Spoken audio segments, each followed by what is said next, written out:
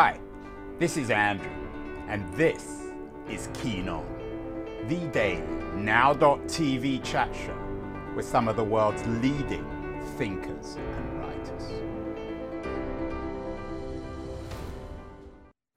Hello, everybody. It's April the 13th. Hello to the world. I'm talking to you from San Francisco, and particularly hello to our loyal LitHub audience. Last month on LitHub, there was a really interesting piece by the British-based writer Marianne Sieghart. Why are so many men still resistant to reading women? Marianne asked, and she answers herself, and she's quoting a report. Men who read fiction tend to read fiction by men, while women read fiction by both women and men. Consequently, fiction by women remains special interest, while fiction by men still sets the standard for quality, narrative, and style. Of course, quality, narrative, and style are in inverted commas. She notes that just as men are reluctant to read female authors, they're also reluctant to review or recommend them. And then I think this is from Marianne herself. When I'm asked to recommend books, I nearly always choose women, and I nearly always choose Black women or women of color, because I know if I don't, they're very unlikely to be on those lists. The essay on LitHub last month by Marianne Sieghart was taken from her new book, The Authority Gap: Why Women Are Still Taken Less Seriously Than Men, and what we can do about it. It's not just a book about writing, it's a book about the world. And I'm thrilled that Marianne is joining us from Wiltshire in England. Marianne, on this reading front, one of the things that occurred to me is, do women, or men for that matter, really always notice the gender of the writers that they read, or is this something somehow intuitive? I think men notice it more than women do. So I think women on average will tend to choose just a book that has been well reviewed or has been recommended to them, irrespective of the gender of the author. Whereas I think men tend to reach first for a book written by another man. And some of them even see it as somehow a bit embarrassing, a little bit emasculating to be seen reading a book by a woman. And in fact, a man said to me the other day that he was reading a book on a train written by a woman with quite a sort of feminine cover. And another man whom he had never met before, complete stranger, came up to him and said, "Why are you reading that?" Which is extraordinary sort of policing, isn't it? Policing of masculinity. I can't imagine a woman ever coming up to me on a train if I were reading a book by a man and asking me why on earth I thought I'd read a book like that. I'm not sure how carefully you've looked into the numbers. How does it break down in terms of the difference between gay men and straight men in terms of whether they're comfortable reading female writers? No idea. Sorry, I don't think there are data on that. But in general, on average, women will read roughly 50-50 books written by men and books written by women. It's about 55-45. But the writing industry now, the book industry, particularly the fiction business, tends to be dominated by women, doesn't it? Can I just finish my sentence, please? So women will read roughly 50-50 books written by men and books written by women. Men on average will read 80-20. So they will read 4 books by a man for every book by a woman. How does it break down, though, in terms of the numbers of readers when it comes to fiction? Between men and women. My understanding, and again, I'm not an expert on this, is that the fiction business is increasingly dominated by female readers. Is that fair? Yes, it does seem to have been. And I don't understand why that's the case, because, 2 or 3 decades ago, most of the so-called great American novelists, or indeed great British novelists, were men. And men read fiction. They read fiction less, perhaps, than women did in those days. But male readers of fiction seem to have taken a nosedive. And I don't really understand why that is. Do you have any insight on that? No, it's an interesting idea. And again, it's cause and effect of what's causing what, and as a consequence in terms of the number of female writers versus female readers? And how does it break down in terms of the difference between fiction and non-fiction? I know you write about that in your essay.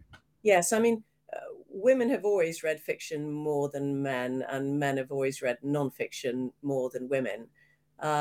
In non-fiction, again, men read many more non-fiction books by men than by women, but women also read in a more gendered way in non-fiction. So they read more books by women than by men. So there's less of a discrepancy, but they are still 65% more likely to read a non-fiction book by a man than a man is to read a non-fiction book by a woman.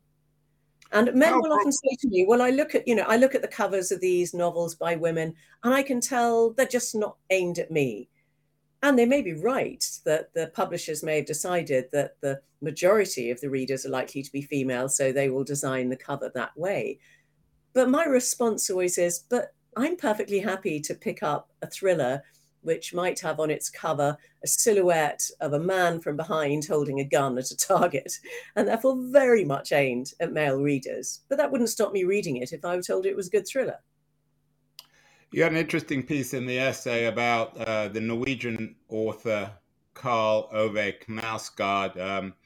You write, he was fated for his 6-volume autobiographical novel, My Struggle, a minutely detailed account of his domestic life that would probably have been deemed inconsequential if written by a woman. I think you're right. What is it about a man like him that gave him the quote unquote authority to write these long books about his own domestic situation? I think being a man. I mean, if it's written by a man, it's not inconsequential. If it's written by a woman, it is. And there are real double standards when it comes to judging books by women and by men. So I quote Kamila Shamsie, who wrote a fantastic novel called Home Fire, which is a retelling of the Antigone myth, but in contemporary Britain. And it has all sorts of themes about terrorism, about politics, about loyalty. And there is also a love affair. But it was very much portrayed, she said, as a sort of romantic domestic novel, even though I'm pretty sure if it had been written by a man, it would have been seen as a sort of state of the nation novel. Do you think that reviewers then, whether they're male or female, tend to be biased in terms of writing about books by men and women? I think they quite often are, yes. Not necessarily consciously biased. And a lot of the book is about unconscious bias. We don't realize we're doing this. But yes, I mean, many more men in most publications, but not all these days, there are many more male reviewers than female reviewers, and they're more likely to review books by men than books by women. And when it comes to recommendations, of course, a review can be bad as well as good. But when it comes to recommendations, which is people saying these are one of the best books of the year or whatever, men are much more likely to recommend books by other men than books by women, whereas women are on the whole very even-handed. So if you look at the New York Times by the books column, where people are asked what's on their bedside table or what are their favorite and most influential books, 80% of the books recommended by men are by male authors and only 20% by female authors. For women, again, it's 50-50. You quote Mary Beard on explaining this. You say that she was once on a book prize panel and she said, it was absolutely clear to me that the men pick really lengthy books. They would pick them up and say, this is a really weighty contribution. And what they meant was, this is a very male contribution. We had Mary Beard on the show recently talking about 12 Caesars, images of Roman autocracy, male Roman autocracy. Has anything changed in the last 2,000 years since the Romans, Marianne? Yeah, no, obviously the world is better for women than it was 2,000 years ago. I mean, why obviously? It's better than women than it was 20 years ago. It is certainly improving. But the point of my book is that we're absolutely not there yet. And there are lots of men, I think, who believe that we've achieved gender equality, don't have to worry about that anymore. Women are getting all the best jobs. It's white men who are being oppressed. And I have quite a lot of evidence to prove that we've still got a very long way to go, not least in our everyday interactions with each other. And so when I talk about the authority gap, what I'm talking about is the extent to which we're still more reluctant to accord authority to women than to men. And therefore, we tend to underestimate them. We often patronize them, interrupt them, or talk over them, resist allowing their views to influence ours, and resist their authority if they're in a position of authority. So these are everyday interactions that piss the hell out of women. I mean, it is really annoying to be treated like that. I mean, imagine, you're a man. Imagine if every time you tried to make a point at a meeting, a woman just talked over you. Or you make a point and no one takes any notice. 10 minutes later, a woman makes the same point and it's treated like the second coming. Imagine if a woman says, oh, no, don't worry, I don't think you know enough about that, to a pine. Or if a woman resisted you as a boss merely because you were a man. Or if every time you produced an opinion online on Twitter, you got rape or death threats in reply. I mean, it wouldn't be great, would it? But this is the world in which we live, the other way around. We did a show last year with an American writer, Martin Gurri. I don't know if you're familiar with him. He teaches at an East Coast university. He talks about the broader crisis of authority in the 21st century. He doesn't break it down in terms of male and female. Do you think there is a crisis of authority, or do you think that the authority of the male is still pretty much intact in our early 21st century world? Yeah, I've only been looking at it in gender terms. I think the authority of the male is still very much intact, and women are struggling to be accorded the same authority. They do sometimes succeed.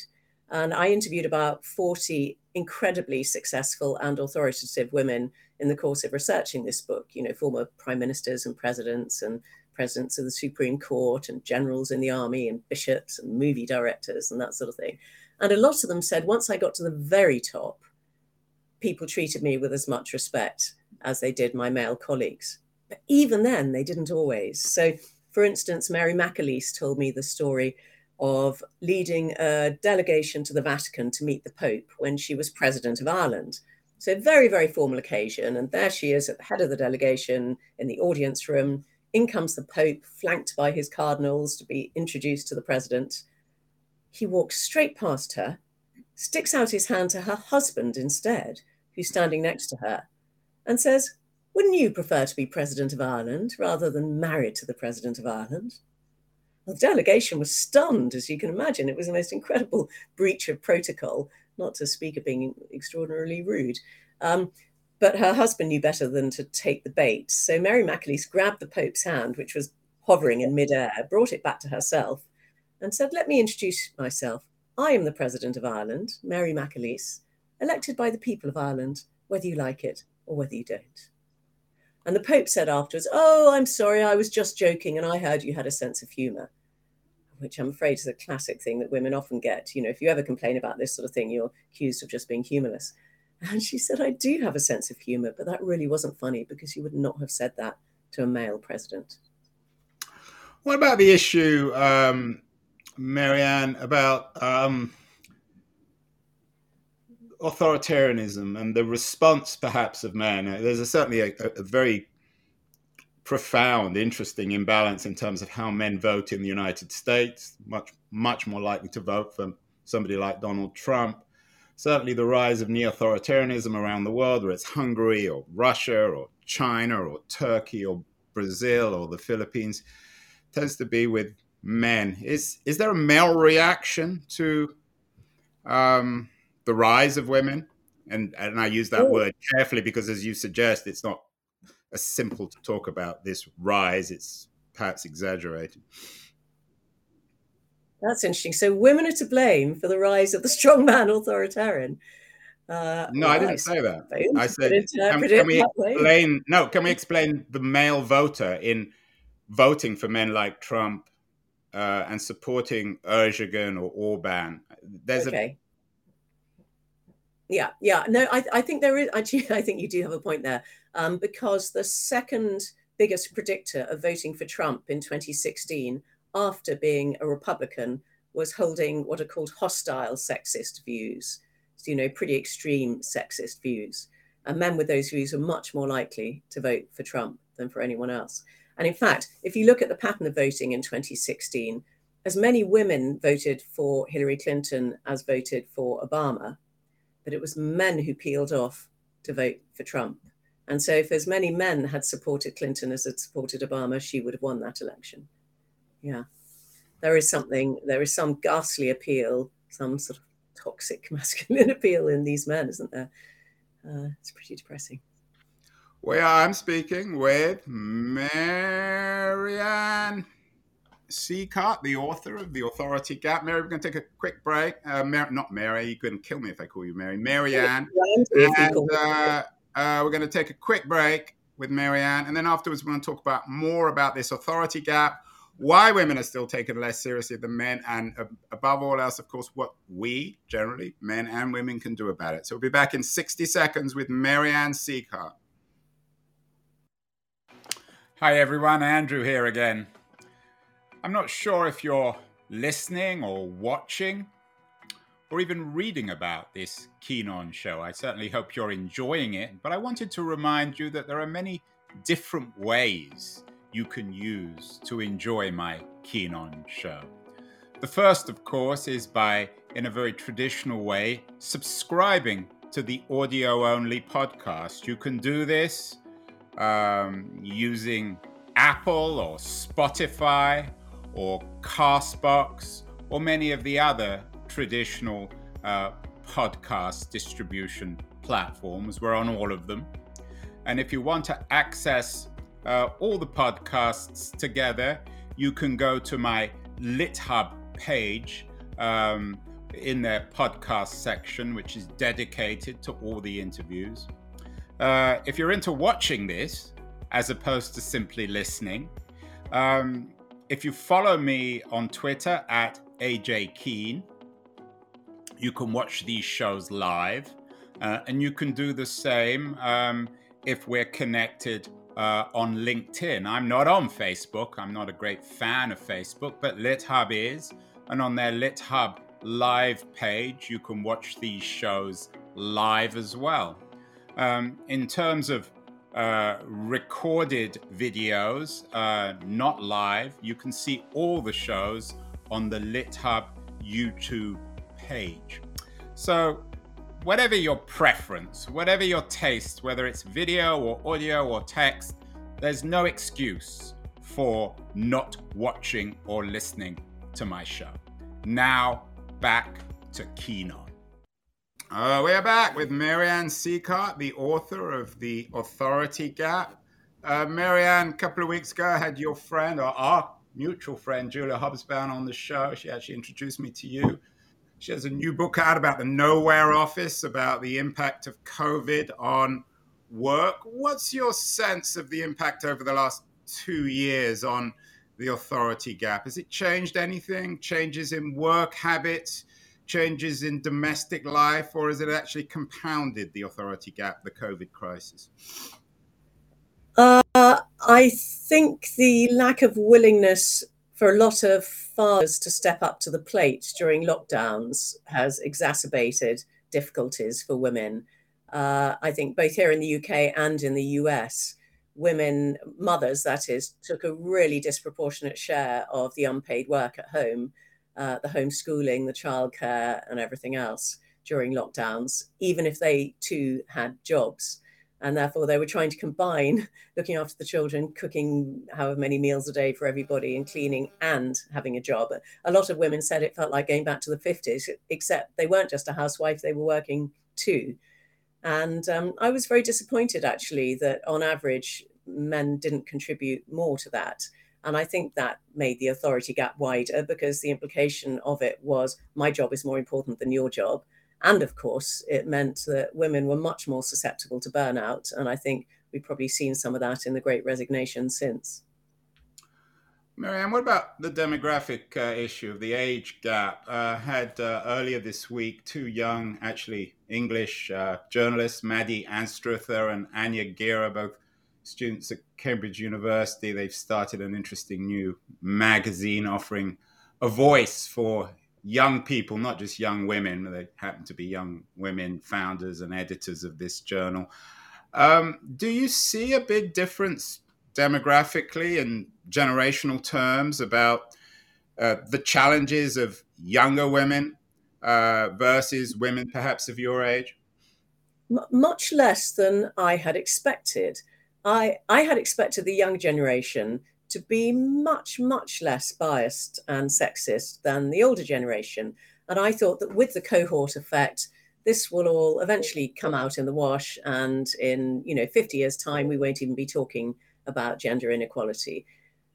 Sadly, and surprisingly, young men seem to be just as biased as older men. And that really surprised me because if you look at millennials and Gen Zs, their antennae are so acutely attuned to anything that smacks of racism or homophobia or transphobia, but not so much, it appears, when it comes to sexism. So, for instance, one big study asked thousands of people from all over the world whether women were suited to leadership in all sorts of fields.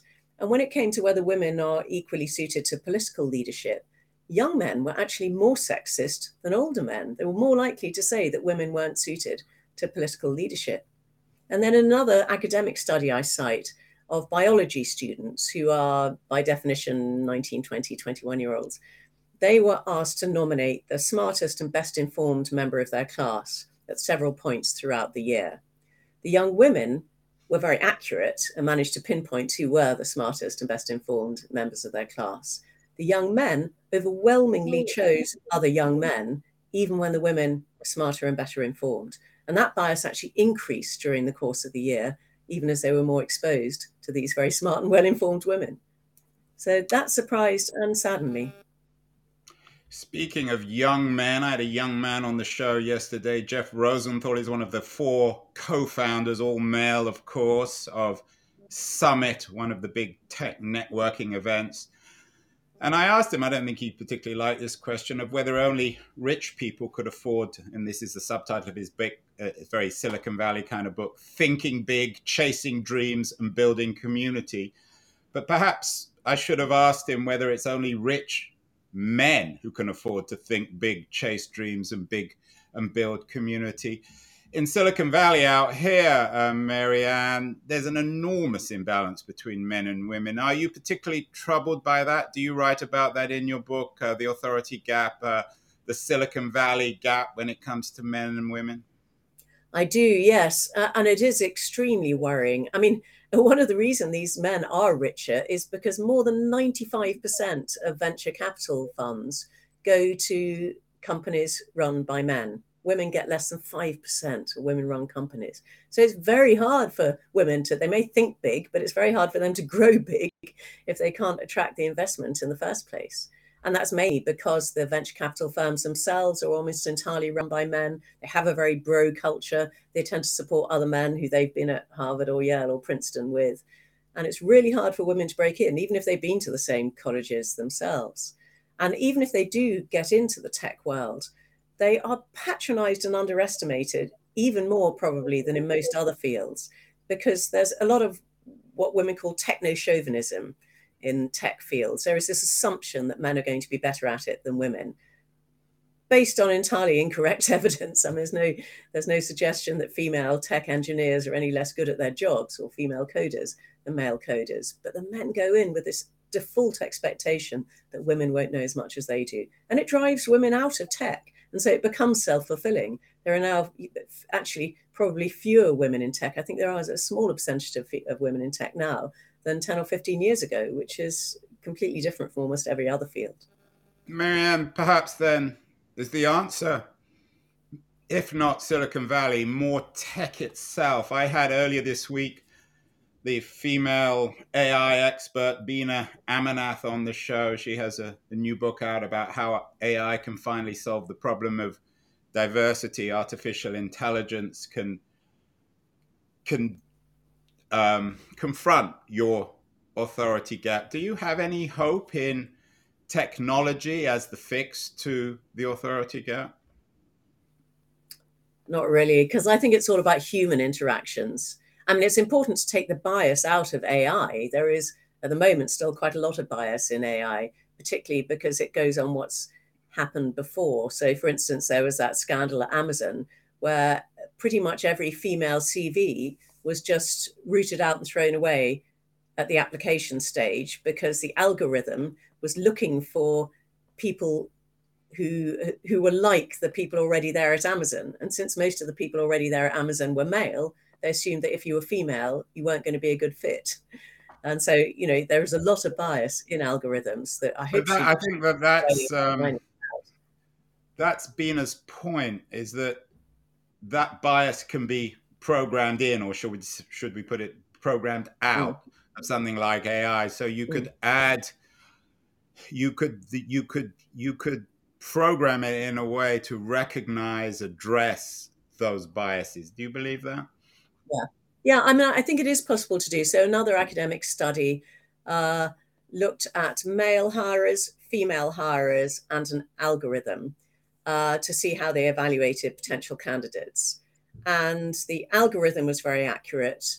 The female hirers were very accurate, but 70% of the men evaluated a man more highly than a woman for achieving exactly the same goals.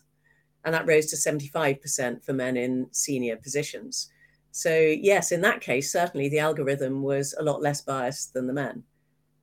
But you have to put effort into making sure that the algorithm won't be biased. And I think the reason they quite often have been biased is that they've been designed almost entirely by men in a very male and rather sexist culture.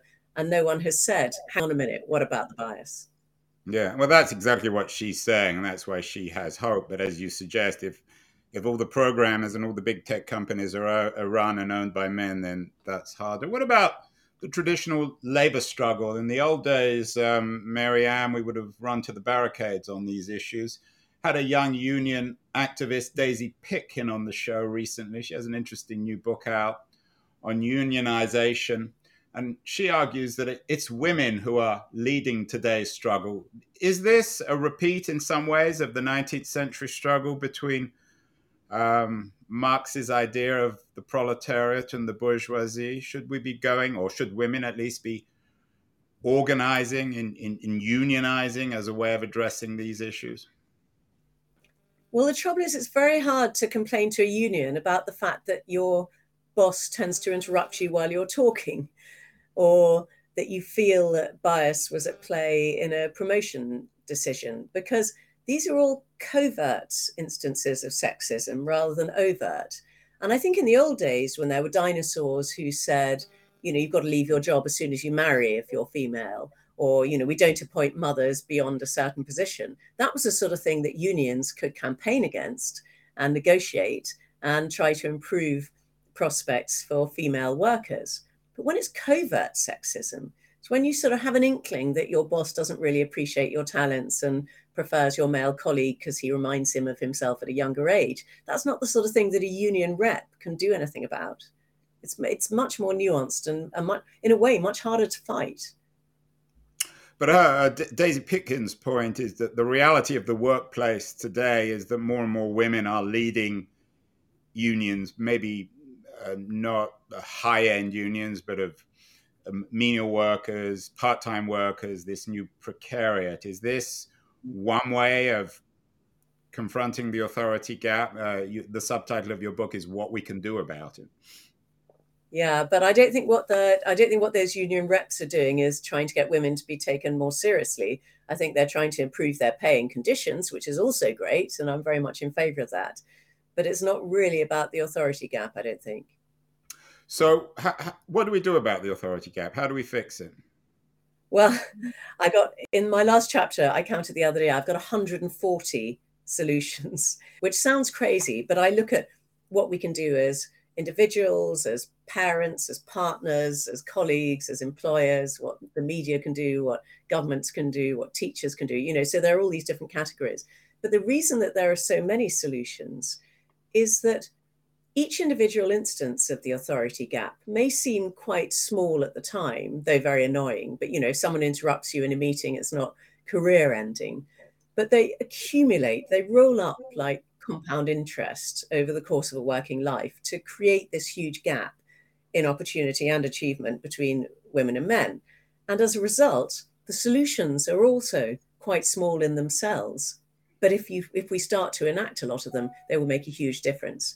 So I think the most important thing is for all of us to recognize that however intelligent or liberal or even female we are, the chances are we do harbour unconscious bias against women. I do, and I've written a whole book about it. And I notice myself doing it, but I then correct for it. So, maybe I hear a young woman being interviewed on the radio and her voice is quite high and she sounds childish in the way that men can't because their voices break. And I might initially think, oh, I wonder if she knows what she's talking about. But then immediately I'll go, no, stop it. Listen to the content of what she's saying. Don't judge her by the pitch of her voice, and then make a judgment. So I notice myself doing it and then correct for it. And that's the main thing I'm asking everybody to do, is notice when this unconscious bias manifests itself consciously and then do something about it. It's called unconscious for a reason. We can't put a lid on it, and we needn't feel ashamed of it, but we can notice. And I think probably the other most important thing I would say is, don't mistake confidence for competence, because they are two very different things. And on average, men are socialized to appear more confident than women. And even if women do appear as confident as men, that doesn't solve the problem, because then we quite often dislike them and start using words about them like abrasive or strident or aggressive or bossy or overbearing. These are adjectives that are never used of men, showing exactly the same characteristics. And so men get away with a lot more because they are allowed to be confident, to blow their own trumpets, to promote themselves in a way that we don't allow women to do. And then we mistake their confidence for competence. So what I would say is, don't take people at their word. Don't assume they are as good or as self-deprecating, as modest as they say they are. Look at what they've actually achieved before you decide who to promote, who to hire, who to value. And what would you say to men who simply say, I don't care, it doesn't bother me, and I may have all these unconscious biases, but I got way too many more important things to worry about? Okay, what I would tell men is that you actually have an enormous amount to gain from narrowing the authority gap. And you may think that sounds ridiculous and it's counterintuitive. Isn't gender equality like a seesaw in which, as women rise, men will fall? No, actually, bizarrely and very cheeringly for us, it is not a zero-sum game, it's a positive-sum game. All sorts of academic studies have been done showing that both in more gender equal countries and in more gender equal relationships, straight relationships that is, in which the men and the women share pretty much equally the chores, the childcare, respect each other equally, all that sort of thing. Not only are the women happier and healthier, which you might expect, and the children are happier and healthier, do better at school, have a much better relationship with their dad, but the men themselves are happier and healthier. So they are twice as likely to say they're satisfied with their lives, half as likely to be depressed, much less likely to get divorced. They tend to drink less, smoke less, take fewer drugs, get more sleep at night. And here is the absolute clincher for you, Andrew. They get more frequent and better sex. So guys, what is to like about this? I'm guessing they all live in Denmark, do they? There's also been a study done in more gender equal US states. And this is also the case. Even when you adjust for income and social status, men are much happier in more gender equal states and relationships. Well, you've convinced me, Marianne. If I can get better sex, then I'm definitely going to do it. I'm all in favor of your gender gap. Excellent new book. Congratulations. Finally, the book is it just out? Or is it out in the US? Or is it one of these British books that sort of find its way to America? No, it came out in the US just a couple of months ago. It's actually got a different cover in the US. It's sort of turquoise and orange cover. But if you go to theauthoritygap.com, you will see the US edition and more about it. Does it have a separate subtitle? Different? No, it's exactly the same title and subtitle, but it's a different publisher, so it has a different cover. Okay. Well, one is red, one is bluish, but they're both about why women are still taken less seriously than men and what we, men and women, can do about it. Interesting new take on that. Marianne, congratulations on the book. What else should people be reading in April 2022 in addition to your new book, The Authority Gap? I just loved a novel I've read recently called The Book of Form and Emptiness by Ruth Ozeki. It is very funny, very clever, very original, has a lot of philosophy in it, but not in a heavy-handed way. I enjoyed that hugely. And another book I've read very recently, which I loved, is called 10 Steps to Nanette by Hannah Gadsby. I don't know if you've come across her. She is an Australian comedian, but much more than that. And she did this extraordinary show called Nanette, which I saw in a tiny London Fringe theatre about 5 years ago. And then it became a complete phenomenon on Netflix. And she has written this book, which is pretty much a memoir, but I recommend it very highly. No books by men, Marianne? Nothing to recommend on the male writing front? I'm just trying to redress the balance, that's all. Good job, Marianne. And finally, Marianne Sieghart, and I can imagine the answer to this one, the author, quote unquote, of The Authority Gap.